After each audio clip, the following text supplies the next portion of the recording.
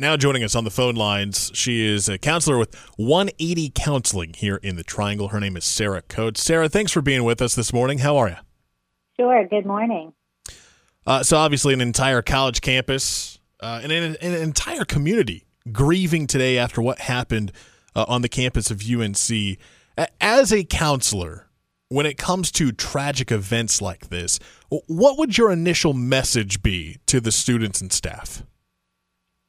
Well, certainly the message is everybody experiences any kind of trauma or tragedy differently. The students that were there experienced it differently than the parents that were in line at the local elementary school picking or waiting to pick up their children. And so just recognizing that everybody has a different experience, the facts about what they went through are going to look different. And of course, the emotions will be completely different for different people.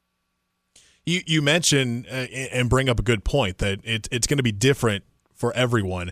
How do people grieve differently? Because, we always hear about, for some people, it's reaching out to someone and crying on someone's shoulder.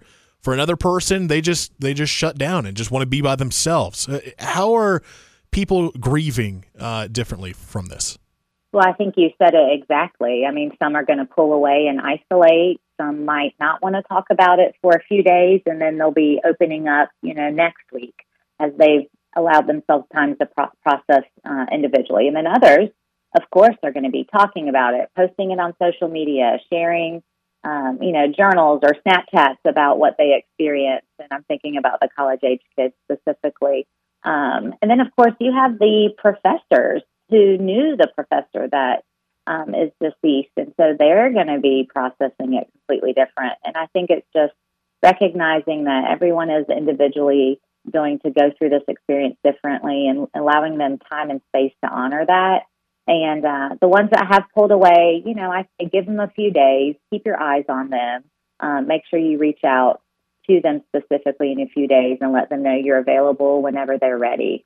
Yeah, I think that's a good reminder for some people is, you want to be that person to help a friend or a family member that, is going through a hard time. And if they don't respond to your message right away or they seem like they're pushing you away, it's a good reminder that, hey, all right, let that be and maybe come back around in a day or two.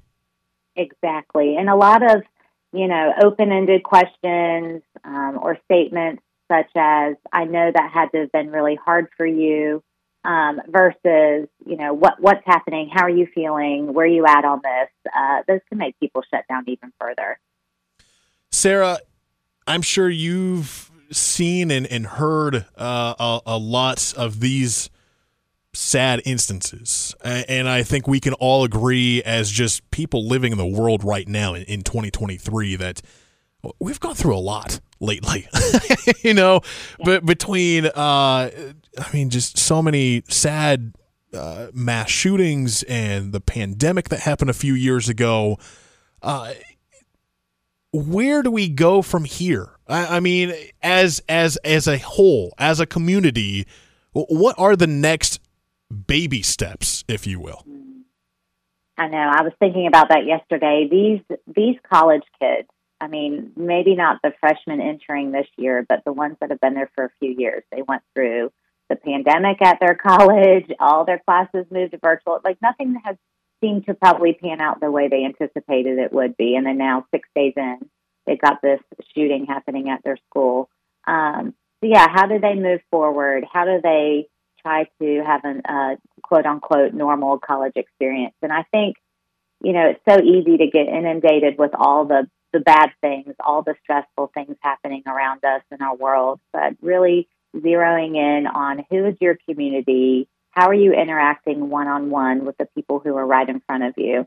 I always love the Mr. Rogers saying, look for the helpers, and really just lean on how people helped one another yesterday and who was there for you by your side when it was really hard, and really focusing on those local relationships. I think that's the only way to move forward out of a tragedy. We're talking with Sarah Coates. She is a counselor with 180 Counseling here in the Triangle. Sarah, in your opinion, in your professional opinion, are we at a point where students of all ages, you mentioned it's not just the kids at UNC, it was the kindergartners that were their first day of school at Carborough or Chapel Hill schools just down the road.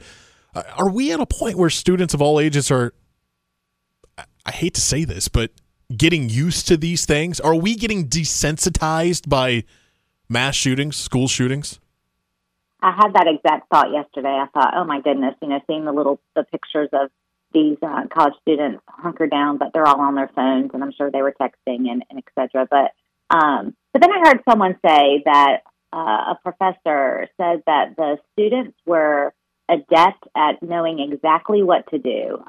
They weren't maybe panicking out loud. They were certainly panicking inside, but they knew what to do because unfortunately, they've trained through this all through high school. These kids are doing these active shooter drills like they do fire drills or tornado drills. Yeah. So they knew what to do. So that gave me some hope that maybe they won't become desensitized, but more so just ready to respond the way they need to respond in a situation like this. So I kind of find some hope in that, actually.